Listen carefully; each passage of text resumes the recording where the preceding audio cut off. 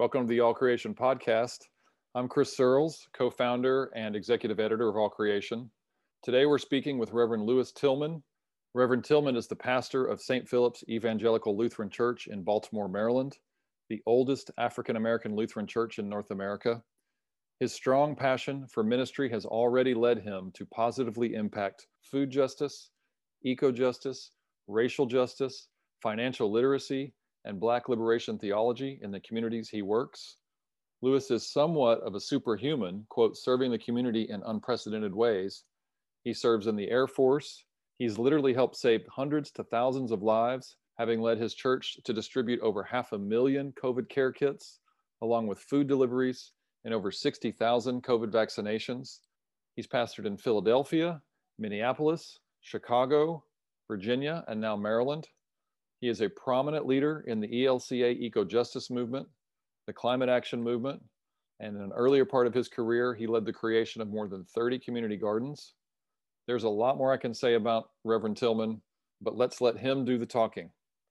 Lewis, thank you for being here and welcome to the All Creation podcast. We are excited and honored to have some time to talk with you. Can we start out by you talking a little bit just about your last couple of weeks? Because I know you probably worked 80 or 100 hours around Memorial Day. And I know that you have been giving so much time to your local community and your local church, to the bases that you serve or the base that you serve, to the military, to your married life, to your church life, to your pastoral life, and all these things. Can you just give us a little bit of an overview of the very recent life of Lewis Tillman? Definitely. So I definitely want to start off by just again, thank you, Chris, so much for this opportunity to just engage in dialogue, because I believe nothing can work without transparency. Transparency can only come from conversation and dialogue, no matter how difficult or critical it may be. So this is definitely a humbling experience and an honor and a privilege for me. My past few 30 days, if you will, have been chaotic, but celebratory at the same time. I feel like I don't sleep enough. I don't know if that has something to do with PTSD or if that just has something to do with historical trauma, which we'll get in a little bit later on in the conversation. But I've been just bearing so many individuals from different age groups and topographies and categories, mostly due to the residual effects of COVID-19, which I have so much to share about that, of how I feel as though too many of our, I would say, faith-based individuals that reside in the United States of America, they put all their faith and all their trust and their hope and their beliefs in the CDC and the GOP and the GOV, but for some reason they completely forgot about the GOD that we serve. So with that being said, I have been seeing an influx and increase all over the Mid-Atlantic, particularly within the DC, Maryland, Virginia, Northern Virginia area, Baltimore, Bmore, shout out to Bmore.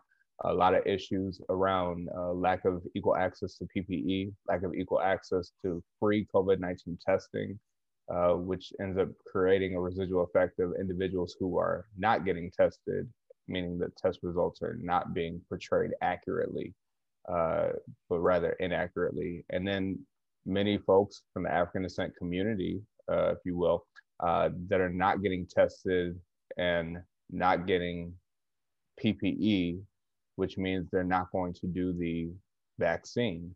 Some of that comes from the experiments at Johns Hopkins Hospital that have just been lingering since way before 1968.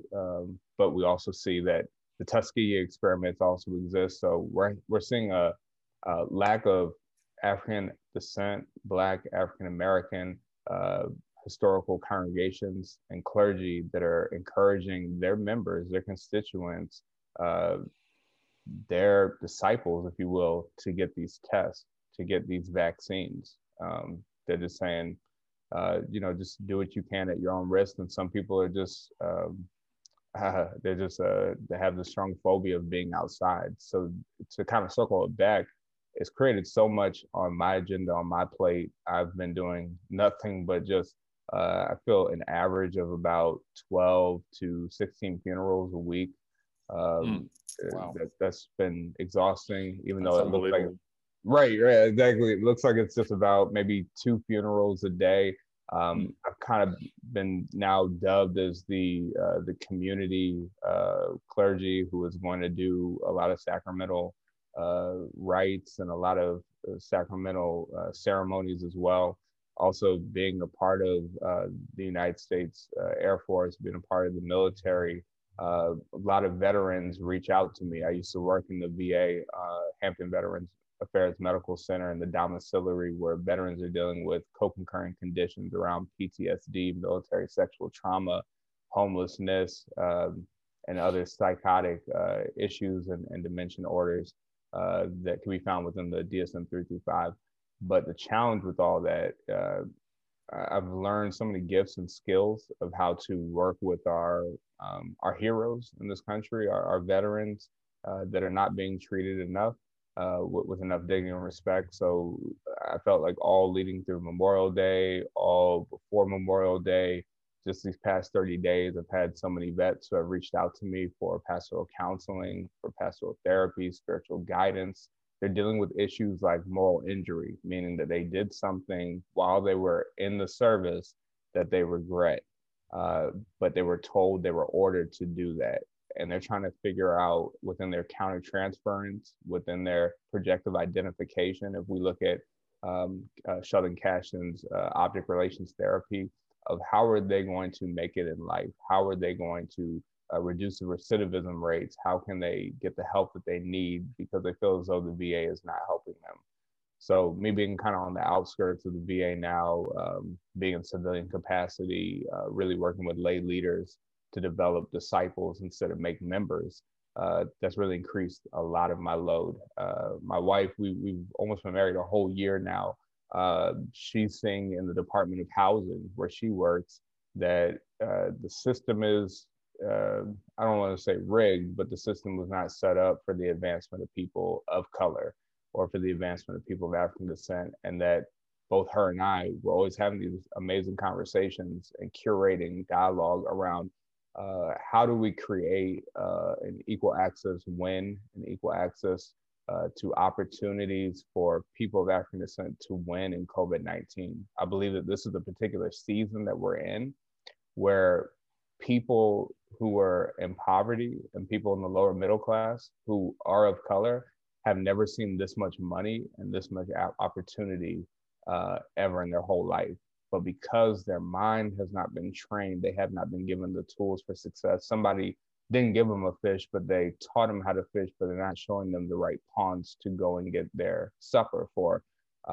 These individuals, they don't have financial literacy skills, so they end up blowing all their money right then and there. When they're seeing $1,000+ deposited in their bank account from the U.S. Treasury or from unemployment, they've never seen that much money before. They've never seen just an extra 1,000 or extra 2,000, 3,000 plus the stimulus check. And they're trying to just stimulate the economy and just do whatever they want instead of what I would suggest, which is my original background was in finance, where it also has increased a lot of my time this past month. I'm teaching people in the community basic financial literacy skills. How do we get you to trust the banks again? How do we get you to invest in the market? Instead of holding $10,000 that you got over the course of COVID-19 over this relief in a savings account that's only going to get you a goose egg, how do we get you to start investing in mutual funds, into ETFs, index funds, even just placing a money market so you're getting more than 0.002%?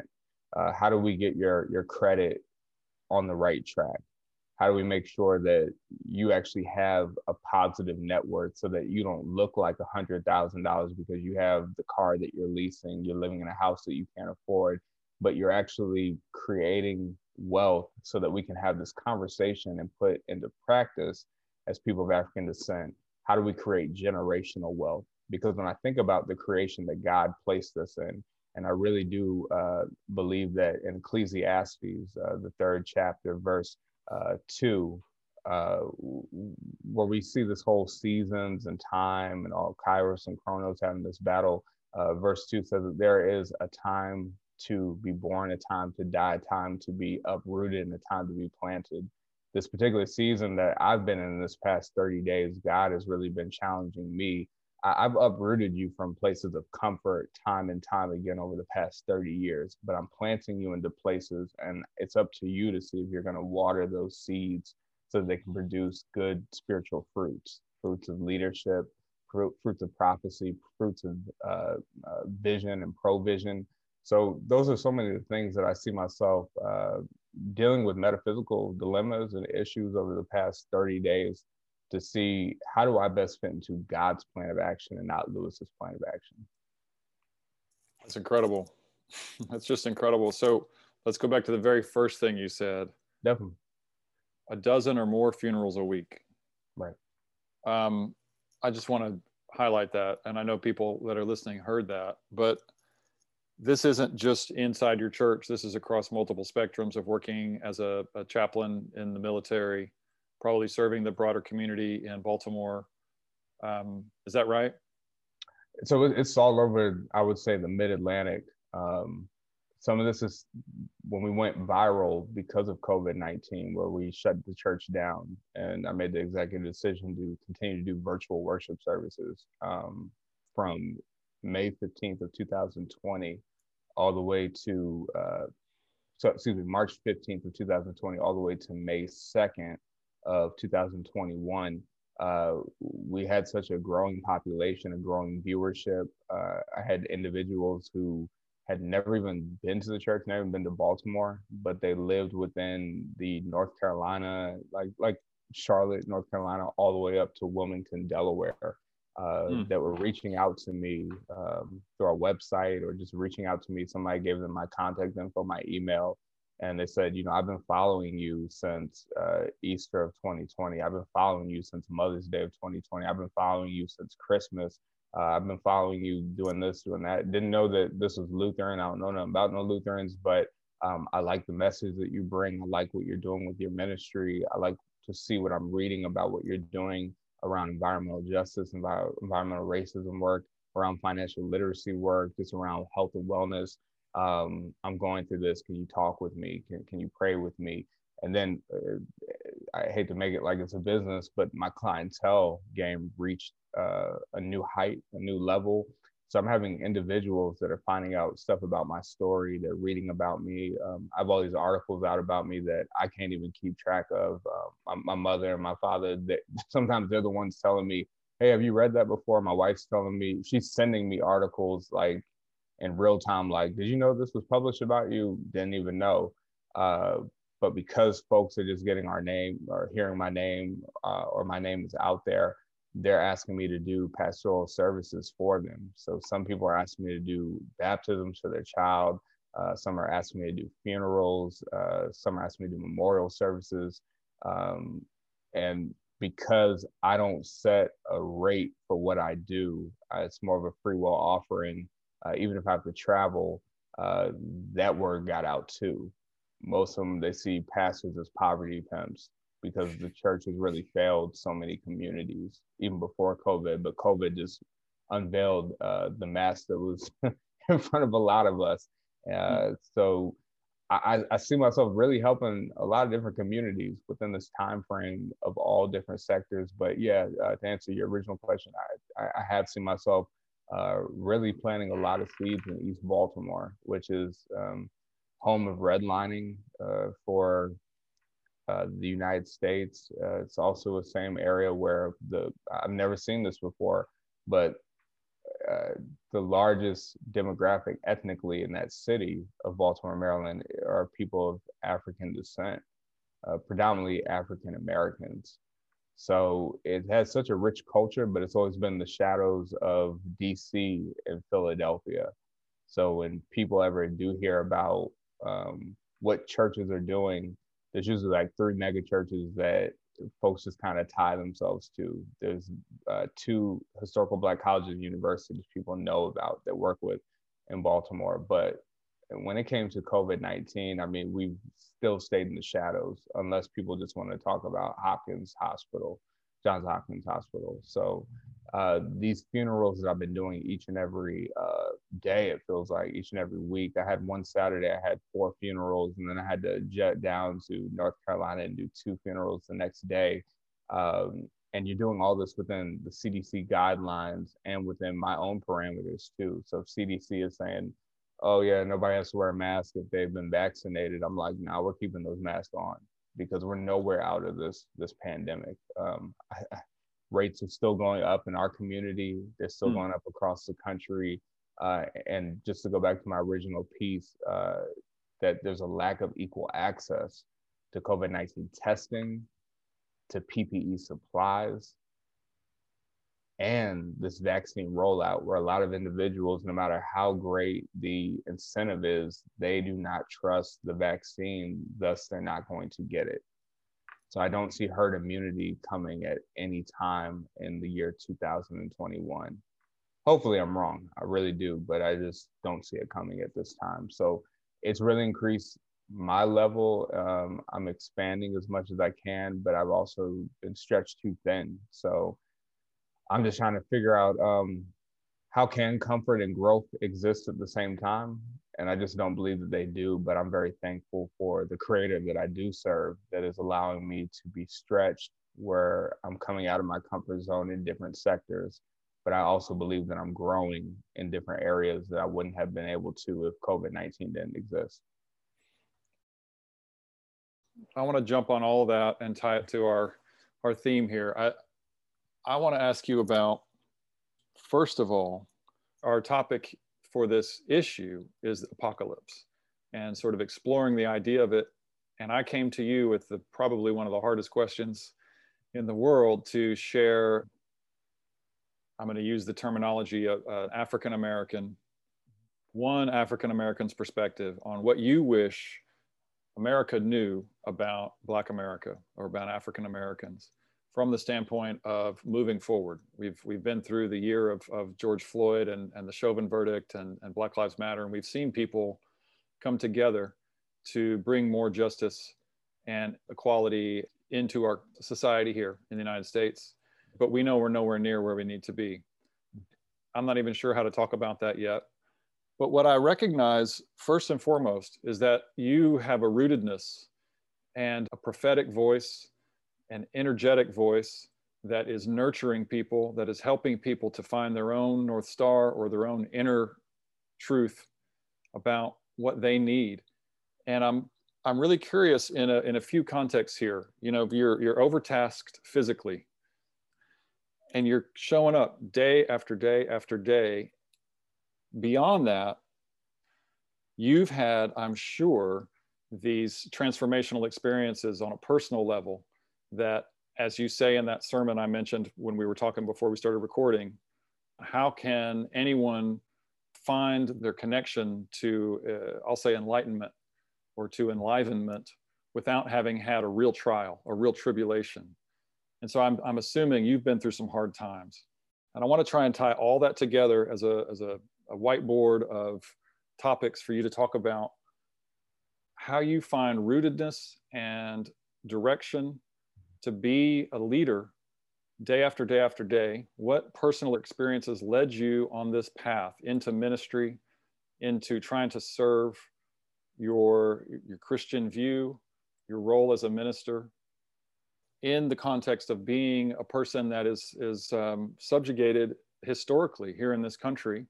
And I see you as being a real evolutionary leader, that you have found a higher ground, that you are able to say to people like me things that I know I need to learn. I know I need to go after a better version of myself. Can you talk about where that rootedness comes from and what personal experiences led you into the ministry thus far? Wow, yeah, I thought we were gonna start off easy, but it's all good. I got love for you, Chris. It's all good. Oh, so just some of the background of my context growing up. My parents are New Yorkers. My mother's from Harlem, pops from Washington Heights.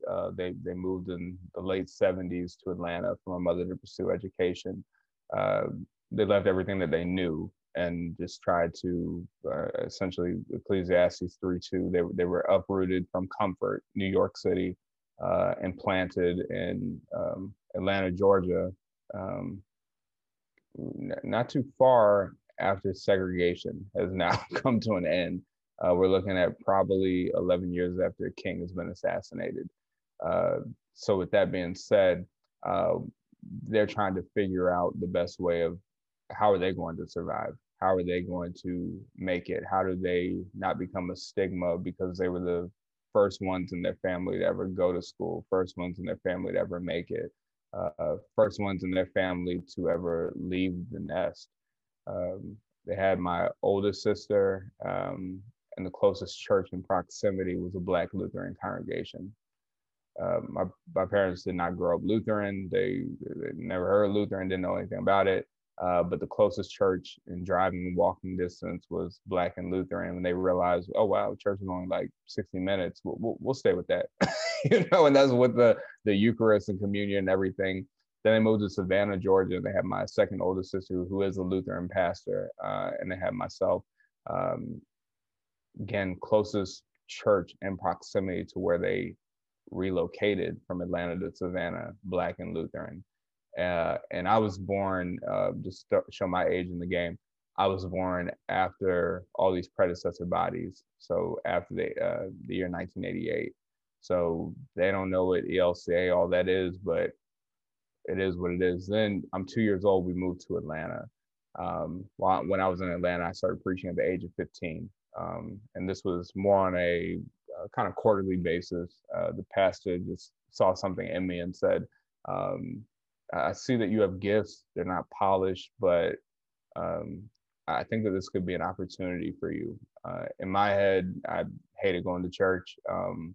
There's still some things about the liturgy part that I particularly see as more oppressive than liberating, which we'll get into that. But then I started getting more involved. I had so many questions about why is the Lutheran Church, why is everything so traditional? Why are we reading out of a book, standing up, sitting down? And then I got pushed away to go into Sunday school and confirmation classes and things that people my age at the time, high schoolers, could go to that aren't getting in the pastor's way or the church's way. But I kept being asked to preach like quarterly. And then by the time I'm 16, 17 years old, I get asked to be a keynote speaker at an MLK service, which I didn't even know churches did that until I was probably sophomore, junior in high school. And at the end of speaking at that, I mean, we're talking probably about 300, 400 people are there. The assistant to the bishop says, have you ever thought about going to college? My mind's like, no.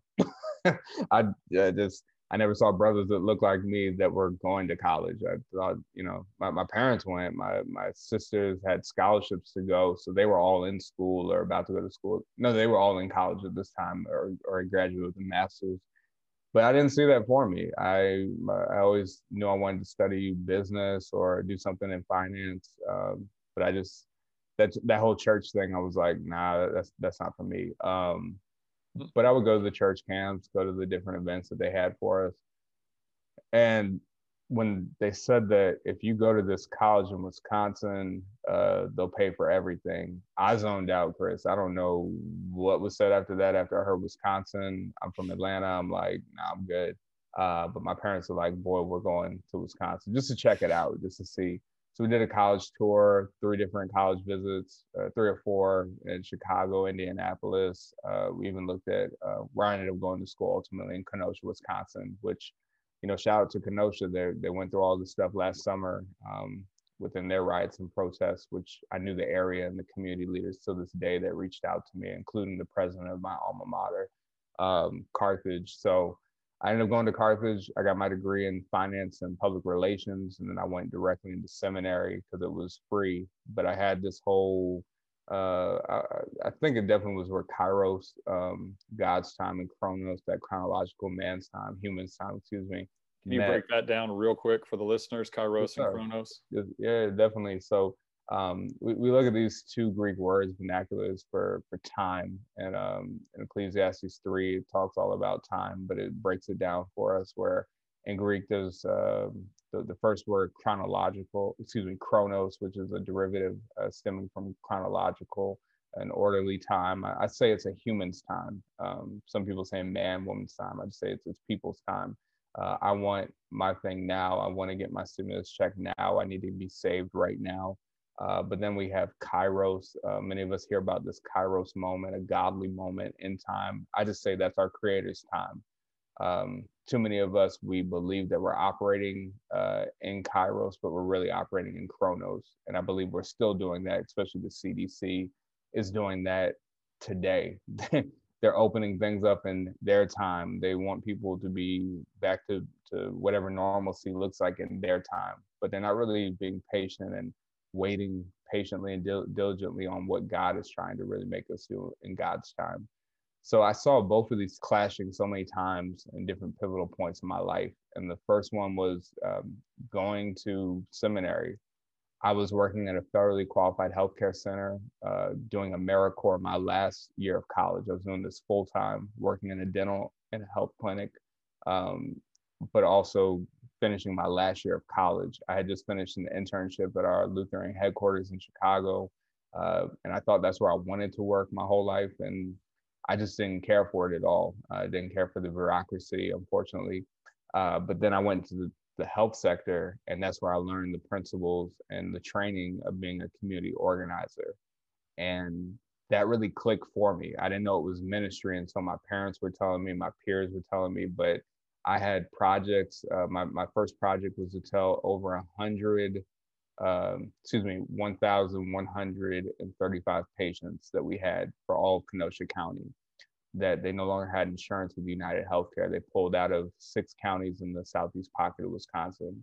But the good news is there were 3 new HMO providers that they could pick from. And they had an open enrollment period where they could do this. I couldn't get through. Yeah. Is 1,100 individual contacts or like an email to 1,100 people? 1,100 individual contacts. Wow. They had to come to the dental or the medical clinic. And this is the FQHC, Federal Qualified Healthcare Center. So this is public health at its base, grassroots. And I'm this college kid in my I was 21 years old, and I'm told to tell people who are around my age, even 18 years old, as young as that, legal adults, all the way up to people who were on Medicare, about this insurance dilemma that is taking place. I had no training at all. Was just kind of thrown in the seat, and I was on my first month of this job. So it's the beginning of the fiscal year on a federal standpoint, and I'm in college studying business. Had to write my 100-page thesis to get my bachelor's degree simultaneously, all in my first semester.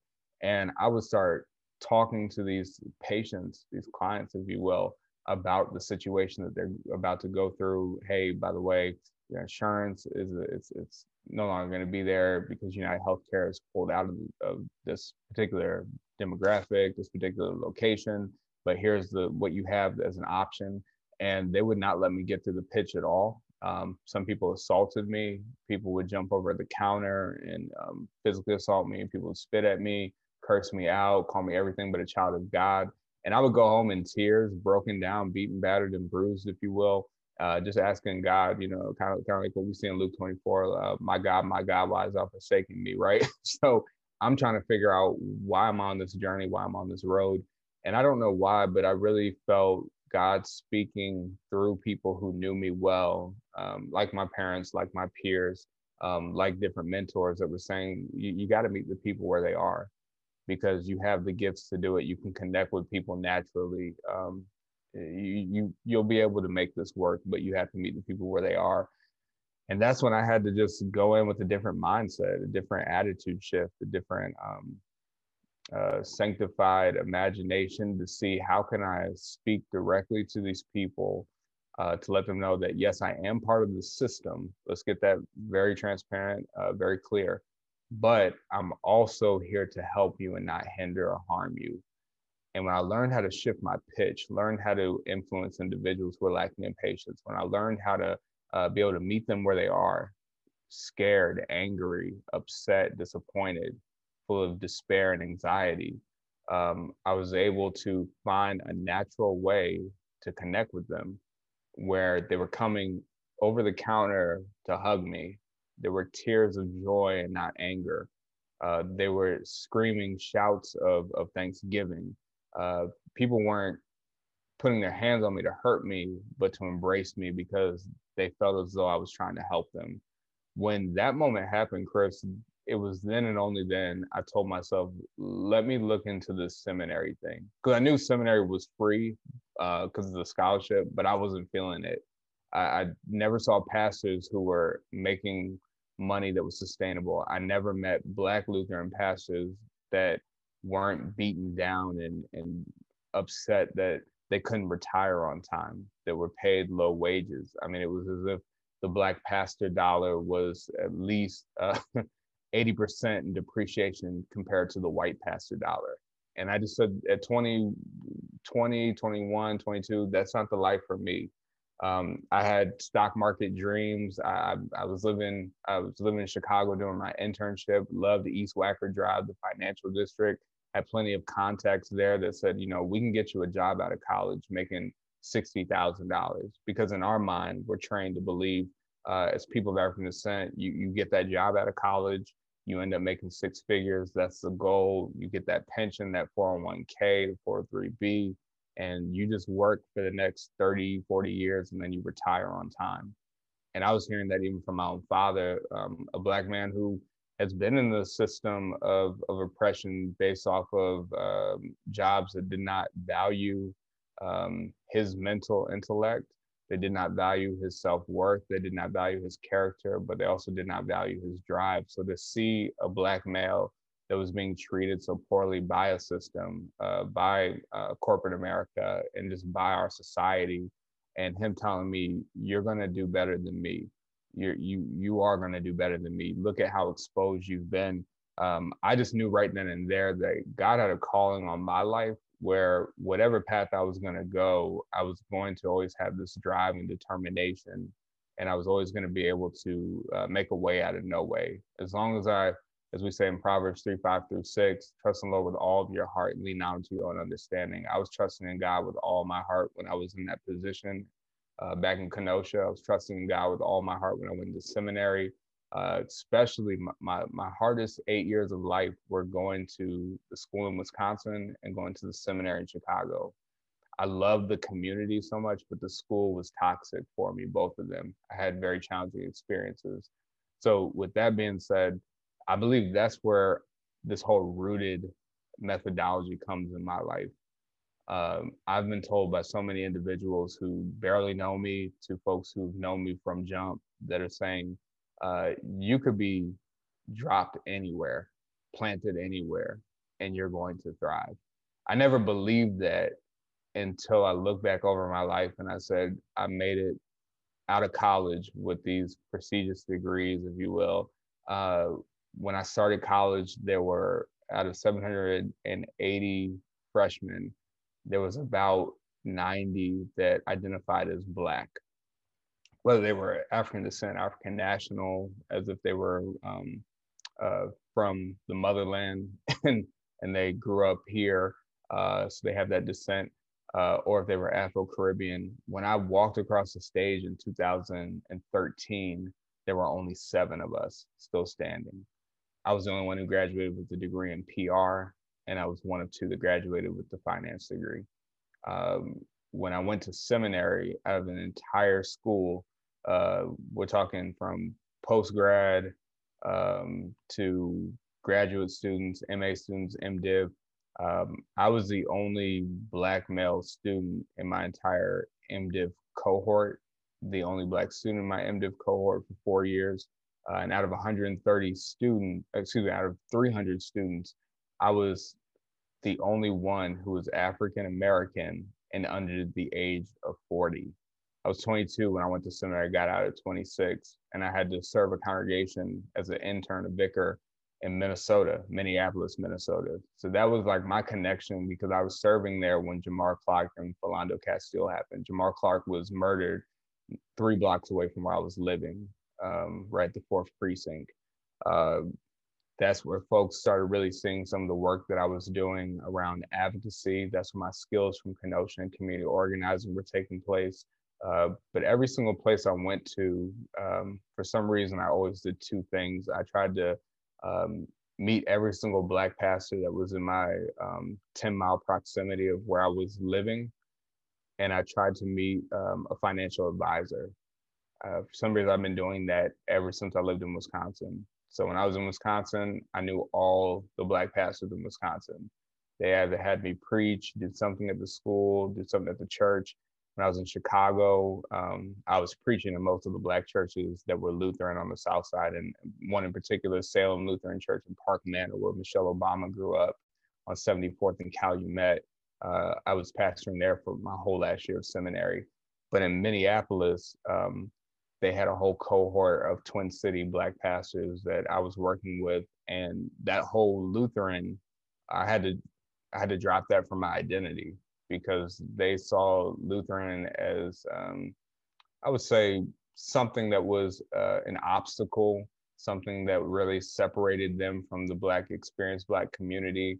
Uh, but they didn't trust any of the Black Lutheran pastors that they've encountered. Black Lutherans have always come across as elitists because Lutherans have always come across as elitists. So we have Black individuals who grew up Lutheran or are now ordained Lutheran or came into a Lutheran church that feel as though I've made it, whatever that means. So they feel as though that they're more theologically sound, that they know how to organize better, that they know how to grow, that they just have better gifts than other denominations. And I just saw through all that BS.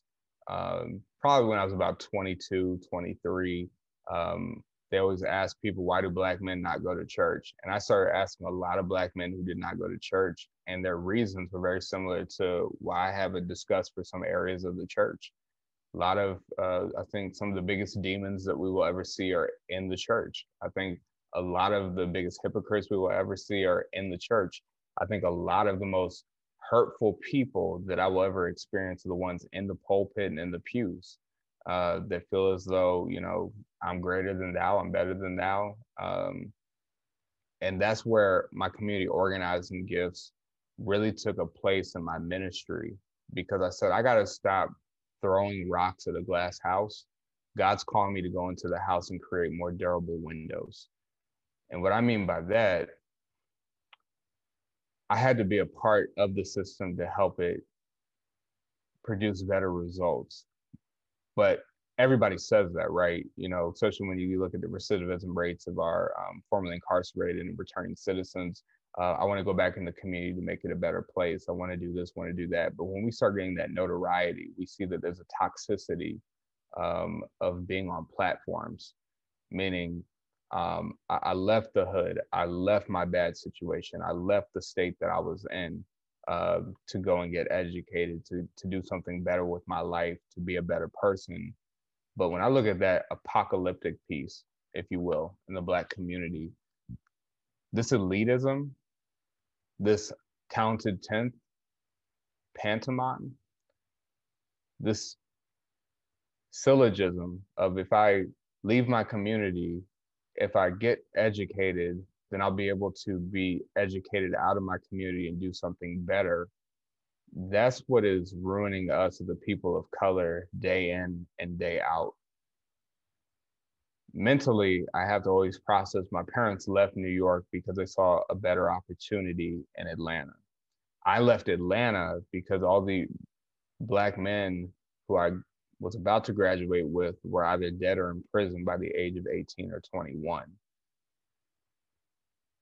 When I went to Wisconsin, I realized this is only temporary. This is a season for me. When I went to Chicago, I thought that was my landing place, but I was working in my time. I was working in Chronos, not Kairos.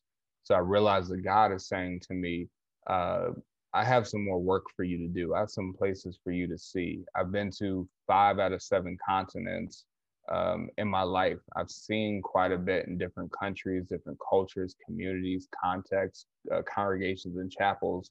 But I've also seen that there's a way where we have to be able to create liberation out of lamentation.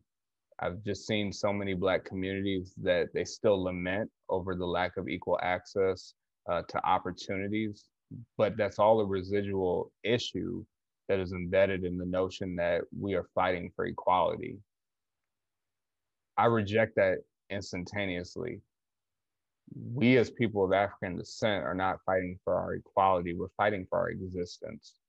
We see that within the Black Lives Matter movement. We see that within the voter suppression issues that are taking place, especially in my home state of Georgia. We see that within this pandemic that we are still in, where the one community that has the strongest lack of equal access to PPE, to testing, to vaccines, to healthcare is the Black public.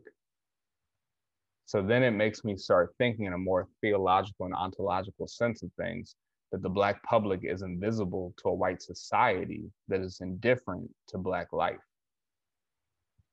If I could break that down for a minute, I'm a firm believer, if you will, that our Black public, those who identify as African American, those who identify in any part of the umbrella of African heritage, looking at what the United Nations has now called the decade of African descent history, under that umbrella of African heritage, we have folks who are African national, coming from the motherland, coming from the continent of Africa. We have folks who are Afro-Caribbean, individuals who are coming from our Caribbean islands, our areas there. We have more, I would say, Black people in South America than we do in the continent of Africa. When I found that out at age, I think I was 23, it blew my mind. Being in South America, the several times I've been blessed to go, it was shocking.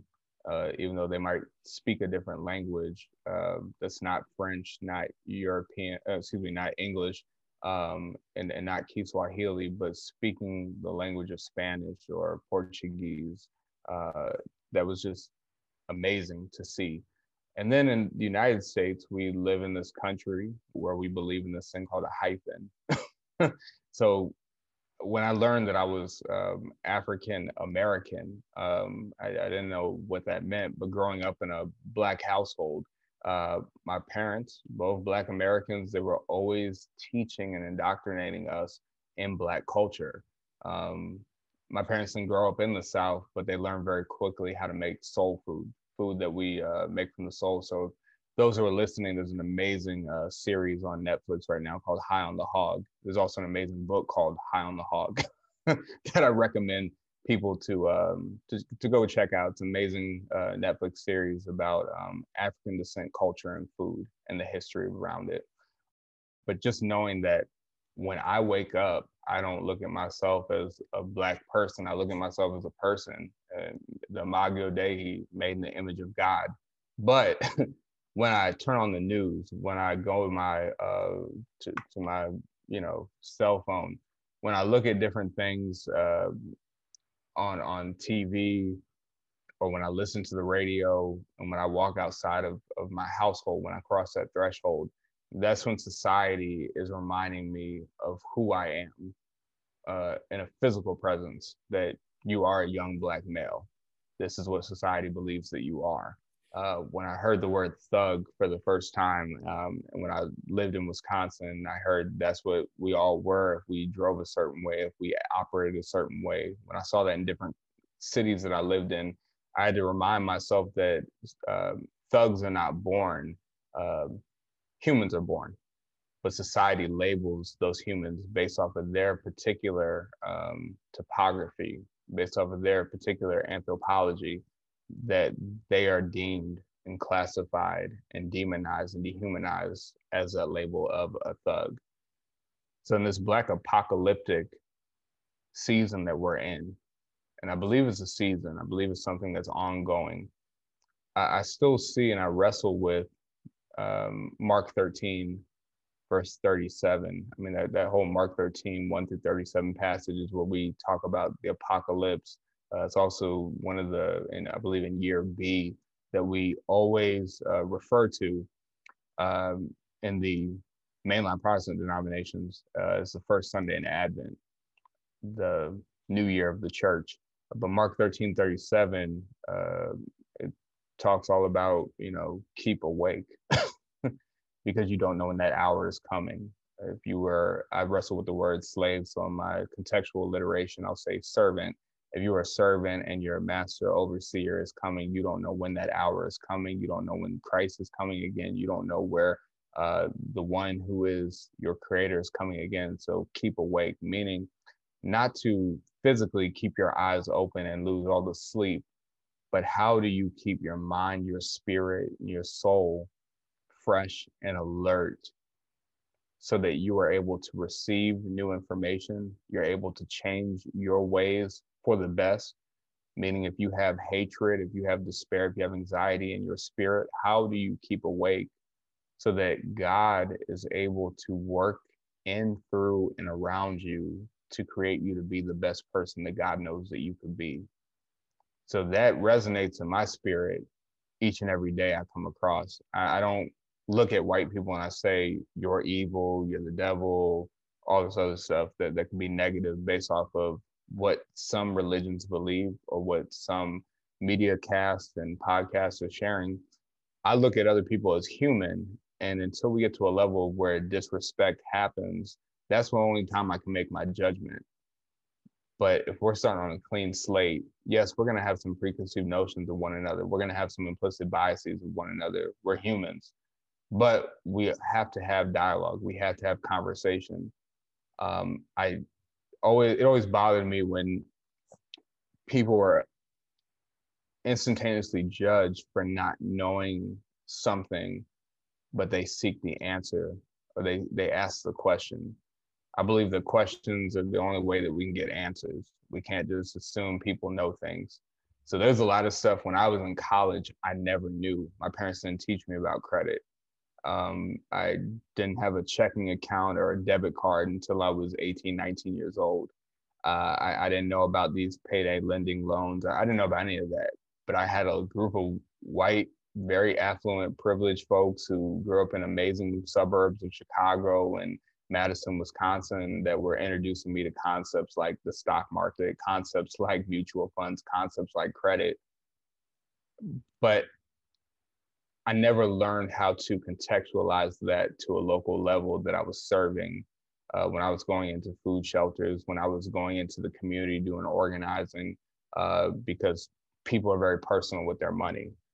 So I kind of wrestled all throughout my ministry. I wrestled all throughout my 20s of how to gain the trust from communities that I was serving so that I could be able to teach and implement a lot of things, a lot of, I wouldn't say loopholes, but a lot of amazing techniques and tactics that could help individuals move forward in their theological exploration, but move forward in a financial literacy sense. How could I teach them that on a local level? I had to learn how to change my vernacular at certain times, change my diction all the time. I'm not a firm believer in code switching, but I am a firm believer that I have to meet people where they are and be my natural and authentic self within various spaces. So when I'm going into government-based project housing, like the projects, if you will, if I'm going into inner city communities where I know that I'm probably going to be sold I won't get into all the vernacular of that or the details, but I'm going to be sold some type of paraphernalia that is pharmaceutical marketing purposes, if you will, or I'm going to be given a handgun before someone is ever going to give me a direction of where to get food or a direction of where's the closest bank or a direction of where to get medicine or a direction of where I can find a Bible. I have to figure out how can I be effective in that community. How can I bring a skill to that community that is going to help people, not harm them? But also, how do I develop trust so I can build a relationship in that community? When I look at the synoptic gospels, Jesus was relational throughout it all. When I see the issue of this Black apocalyptic movement that does exist, I believe that the crime rates of Black on Black crime that we talk about, I believe that the issues that we're still dealing with of mass incarceration for people of African descent, I believe that the wealth gap and the achievement gap that is ostentatiously obtuse exists in the Black community. This is all because the relationships don't exist. We fear people before we hear people. When we see an outsider come into our community, into a homogeneous community at that, we fear them. We wonder, who are you? Who are your people? We start asking the questions instead of receiving them and working with them and seeing what they're about. Now, I use that word historical trauma at the very beginning of our interview. And to break that word down, that terminology, if you will, it's traumatic experiences that have perpetually existed throughout a large time frame. From slavery, we're always going to see historical trauma, payday lending, redlining, racism, classism, sexism, colorism, all residual effects of historical trauma in the Black community that resulted from slavery. We had Black folks who were owning Black slaves at one point, indentured servitude that still exists till this day. So when people ask me the question, Lewis, do you ever see the Black public advancing? We have Kamala Harris. We had Barack Obama. Don't you see the Black public advancing? There's a generational divide on that answer. Those like my parents who are boomers, they would probably argue and say, yes, the Black public is advancing. I never thought I'd see a Black president in my lifetime. I never thought I'd see an African descent and Asian American vice president who's a female in my lifetime. We put all of our hope in Jesse Jackson. So when he didn't make it, we never thought that was going to happen. But then when you talk to the millennials, which I definitely possess many of the negative traits that other generations see in us. I definitely possess that. That's probably why I move around so much. That's one of the negative traits that we possess, but it's the way in which that we learn more extemporaneously and experimentally. I don't see us advancing. I think that we do have things that were much better today than other generations that I stand on their shoulders to be where I'm at. But just like those other generations that came before me, that's all I can do for the generations that are coming after. They're going to be more equipped. They're going to be more witty, much more intelligent, much more intellectual, much more gifted. But the Lord's not expecting perfection. The Lord's expecting progress. So if I can be the best person today that God has created for me to be, if I can stop competing against my neighbor, my brother, and my sister, if I can only compete against the person who I look in the mirror each and every day and say, I want to be better than that person was yesterday, today. I want to be better tomorrow than this person is today. Then and only then I can see an advancement for people of African descent. Yes, we have all these amazing opportunities. Yes, we don't have to go to only historical Black colleges and universities that were set up out of the Black church experience historically, because those were the only areas that we were allowed to be educated. Now we can go to PWIs, predominantly white institutions. Now we can go to Ivy League schools. Now there's scholarships. Even though affirmative action might have had its place, they still create diversity and inclusion scholarships. Yes, now we can finally come out openly as LGBTQIA plus communities and be able to be a part of Black organizations like Black Lives Matter, or like different diversity communities that exist, like the NAACP. We don't have to just stay in the shadows or stay in different subset groups and subsidiary groups. I do believe that there is advancement, but I don't believe that we are as far as where we should be. I don't see the progress when I see Black and brown lives that are being slaughtered throughout the legal system. I don't believe it's just open season in the streets. I believe it's open season in the classrooms, where you still have dissertation boards and committees that will drag a student all throughout the process, making them spend their money, making them go through different traumatic experiences in the educational classroom space and still not grant them the award that they've earned. Where I see that the academy is filled with affluent individuals who set the system and create the system instead of making it a better system for equality, so that we have a level of egalitarianistic education in our society. So when we see that there's a individual by the name of Willie Lynch. Scholars are still trying to say, is that individual a myth or are they actually real? But the story was an overseer, a slave master that said, if you make the Negro fight one another, they will end up ruining their entire race. And you can sit back and watch. That exists today. That's not new. Technology is advanced, but that is one of the main apocalyptic issues that we face on a daily basis. Instead of us saying we all do better when we all do better, we as people of African descent heritage, under this African heritage umbrella, we see so many subsections of Black people, Africans who have an issue with African Americans, Afro-Caribbeans that have issues with Afro-Caribbeans. My wife being of Jamaican descent, I didn't know that Haitians and Jamaicans had so much tension with one another. When I go to Harlem, when I go to Manhattan, when I look at the melting pot of culture, I never knew that. I thought everybody was cool until she had to educate me on the side. I always knew that Africans and African Americans, African nationals, excuse me, let me say that, African nationals and African Americans had a tension going on. I see it in Baltimore all the time. But when I go over to any different country in the continent of Africa, I went to Tanzania, I went to Uganda, I've been to Egypt on the north side. I was embraced. And that was only because of my blue passport. People looked at me as American. They don't believe in the hyphen that I said earlier that exists. In this country that we live in, the land of the free, right? I always see that the Black public is invisible to a white society that is indifferent. They don't know what's going on in the Black experience, which ends up birthing assimilation. So we're taught to assimilate so that we can graduate, that one day we'll be allowed the freedom and the privilege to participate.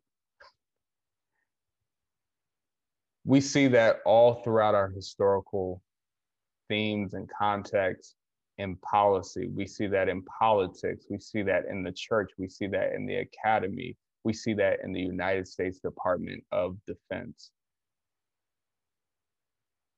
Do I ever think that's going to change? No. As long as some type of ideology of Darwinism exists, it's not going to change. Do I think it could get better one day? Possibly.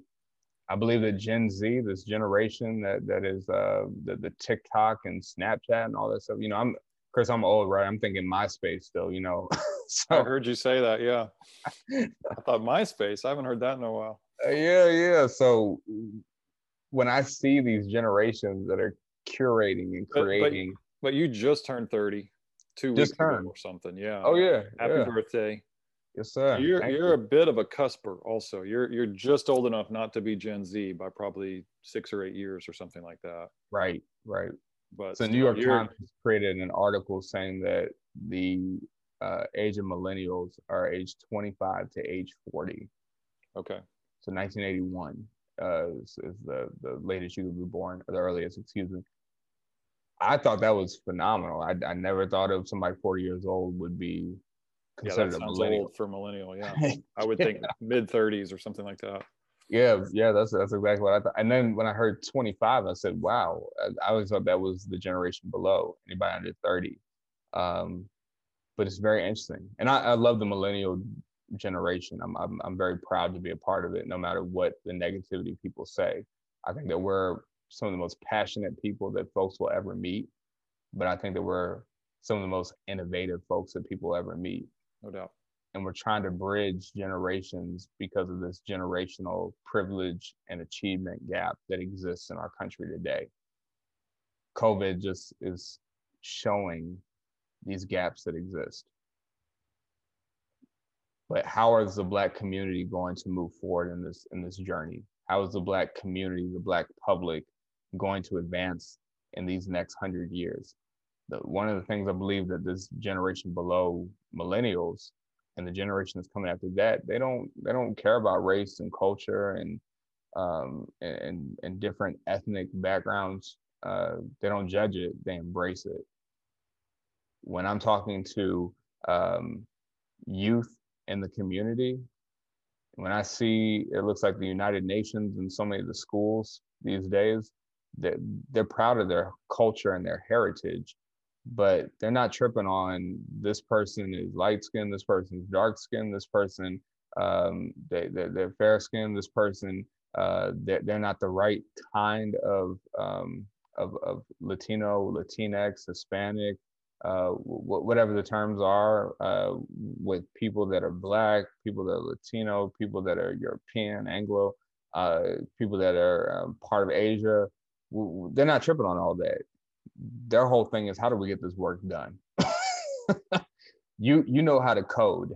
I know how to market. You know social media. Let's get in a room and crank this thing out. And that's how we end up getting amazing different elements of just what Silicon Valley is able to produce, is because they're investing in this generation that is truly lacking in patience. And I love seeing it each and every day. I love seeing that there are folks who are in high school that said, I don't need to go to college to be successful, but I need to be in a community, even if it's virtual, that is going to allow me to grow, because I'm more concerned about honing my gifts, growing my gifts, and sharing my gifts to make this world a better place. Our generation, the millennials, we're torn because there's a baton that's been dropped from generation to generation. And I think this baton of not being self-centered has been dropped. I think that this baton of only worry about yourself, get a government job, work for the man, and do whatever you have to do to survive, all that's been dropped from generation to generation, where I still am talking to Gen X individuals to this day that they believe that a government pension or 401k is the only way that they can retire. When millennials, they're not thinking about that right now. They're also not in the let's live for the now. They're just cautious. They don't want to make the same mistakes that they saw their parents and grandparents and older siblings make.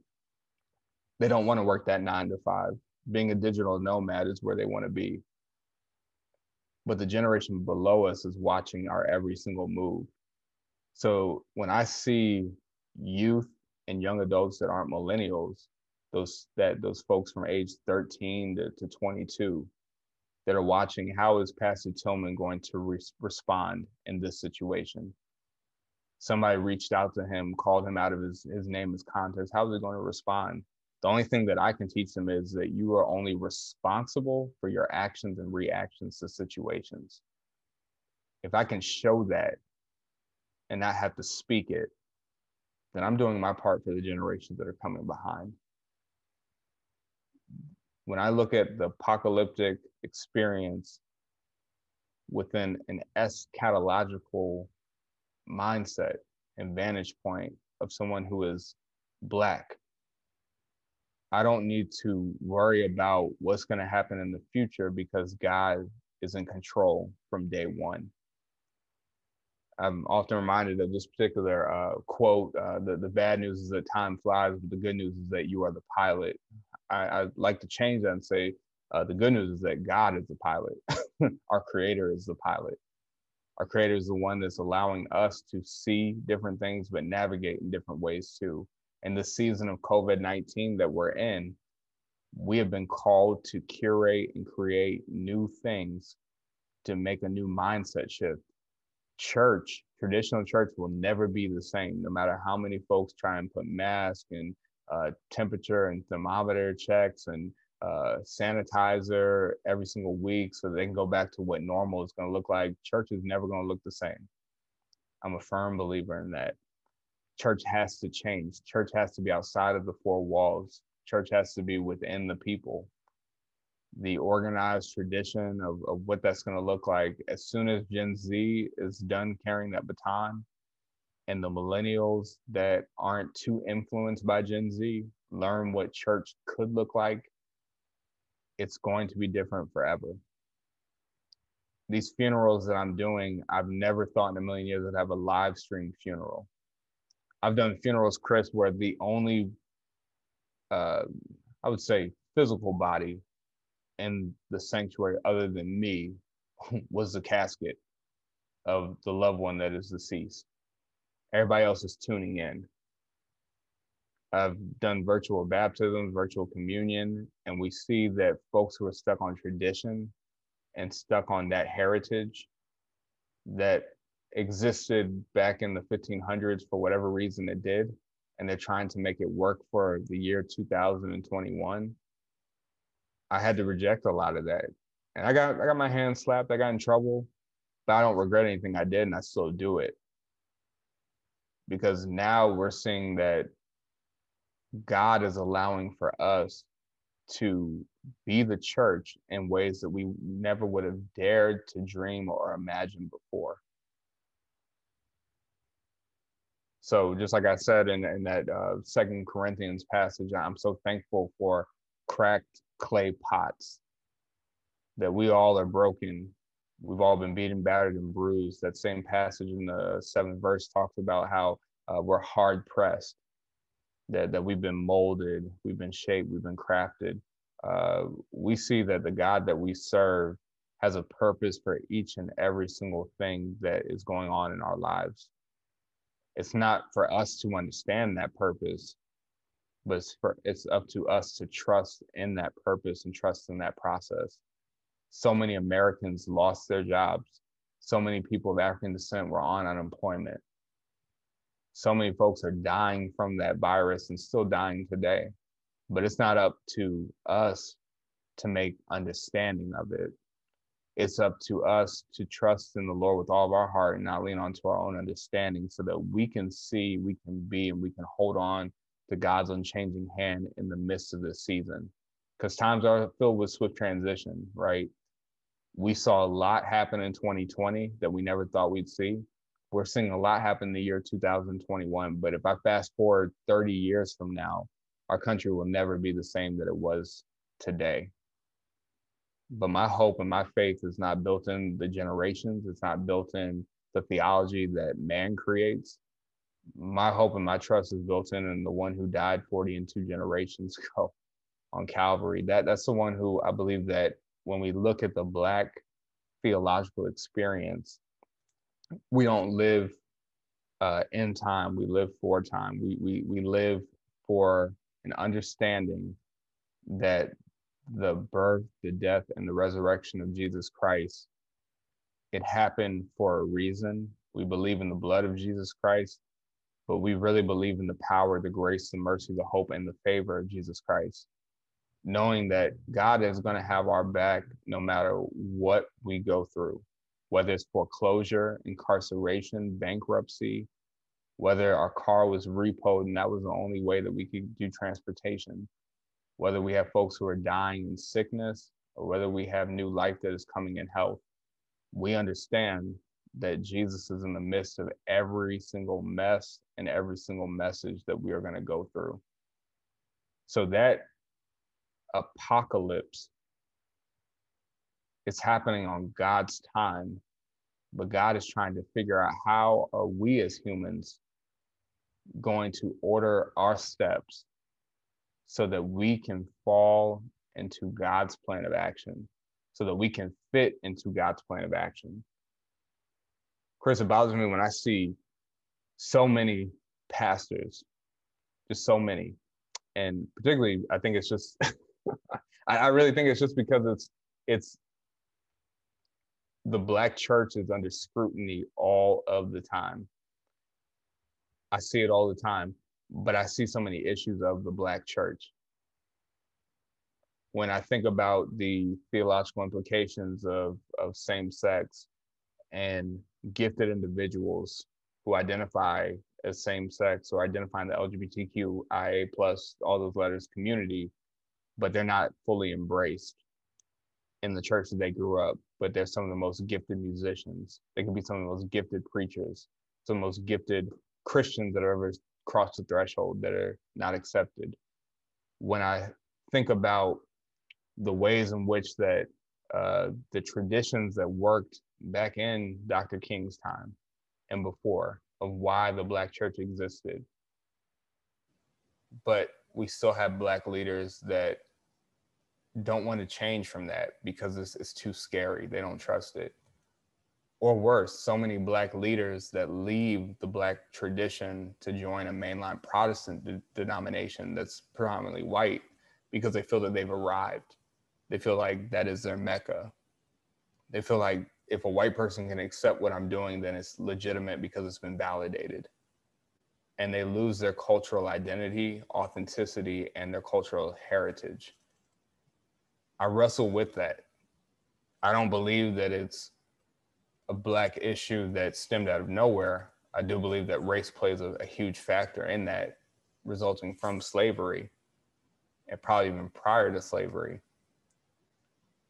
But when I see the amount of Black clergy that would rather sit in positions of comfort and be silent and just collect the check than getting their hands dirty, getting in the trenches and doing the work. And some of the work is just being able to do what we're doing, having these conversations, no matter how long or short the conversation may be. Some of the work is getting in the trenches and getting your hands dirty and shaking hands and using the PPE, but working with people to get equal access to PPE, to COVID-19 care kits, to testing that's free instead of charging people for a test. Helping people get equal access to vaccines instead of wanting to have a vaccine clinic so that your church runs the yard. I wrestle with all that stuff. And then the part that breaks my heart out of it all, which I think the apocalyptic piece is still in effect, we create what I call an oppression Olympics. An oppression Olympics meaning that instead of us embracing being able to dialogue and being able to uplift one another off of our different oppressive violations that we've been having to live through, we'd rather one-up one another. We'd rather compare our oppression, and we'd rather tell folks, I've had it worse than you. We've seen that generation to generation within different ethnic faith groups. We've seen this generation to generation within different ethnicities. But when we get different cultures together, we see it more than ever. The conversation I've always heard for the past, I would say 18 years, is who had it worse, the indigenous population, the Black population, or the Jewish population. I'm just going to ask you a question on this because in a minute I want to ask you about the terminology, but in thinking about this since the last time we spoke, and I want you to come right back to what you're saying, I started thinking we shouldn't, again, I can be completely off base and just not even close to where I should be. But I started thinking we should be talking about oppressed peoples as a sort of terminology rather than BIPOC or, some other sort of like kind of catchy word to try and catch the zeitgeist of the times. That the problem here is the construct itself is about monarchy, people at the top, people at the bottom, and oppression. And we need to flatten this hierarchy in a variety of ways. So I just want to throw that into what you're about to say and see if that fits into what you're talking about. Indigenous oppression Olympics, indigenous people, Black people, brown people, Asian people, Jewish people, I agree. That's an egalitarianistic endeavor that we're trying to one day find equal access to. I don't believe in hierarchies of why they exist. I also don't believe in centralized leadership. I'm on that tail end of the millennials that feel that way versus many individuals that believe in, individuals that are not the higher end of the millennial spectrum and older that believe in, we need another Dr. King. We need to have centralized leadership. I want a president that is going to care for all people and show that. Do I want to see a leader that looks like me? Absolutely. I mean, because I just don't see it enough. But in the final analysis, I want to see somebody who cares for all people. Um, that that whole metaphor that you brought up a few seconds ago, I'm fully in favor of it. I want to dismantle oppression Olympics by any means. I want to be able to talk to folks that come from different backgrounds where my story is received, but their story is received as well. And we learn how to build together. I believe in the human symbolic of activity of how we as people participate in dialogue and community and also participate in conversation. Um, our, I'd say our largest setback of why we cannot advance in this country, uh, whether you're of the same ethnic origin, national origin, or just of the same faith origin, is the way that we communicate. We listen to respond. We don't listen to receive.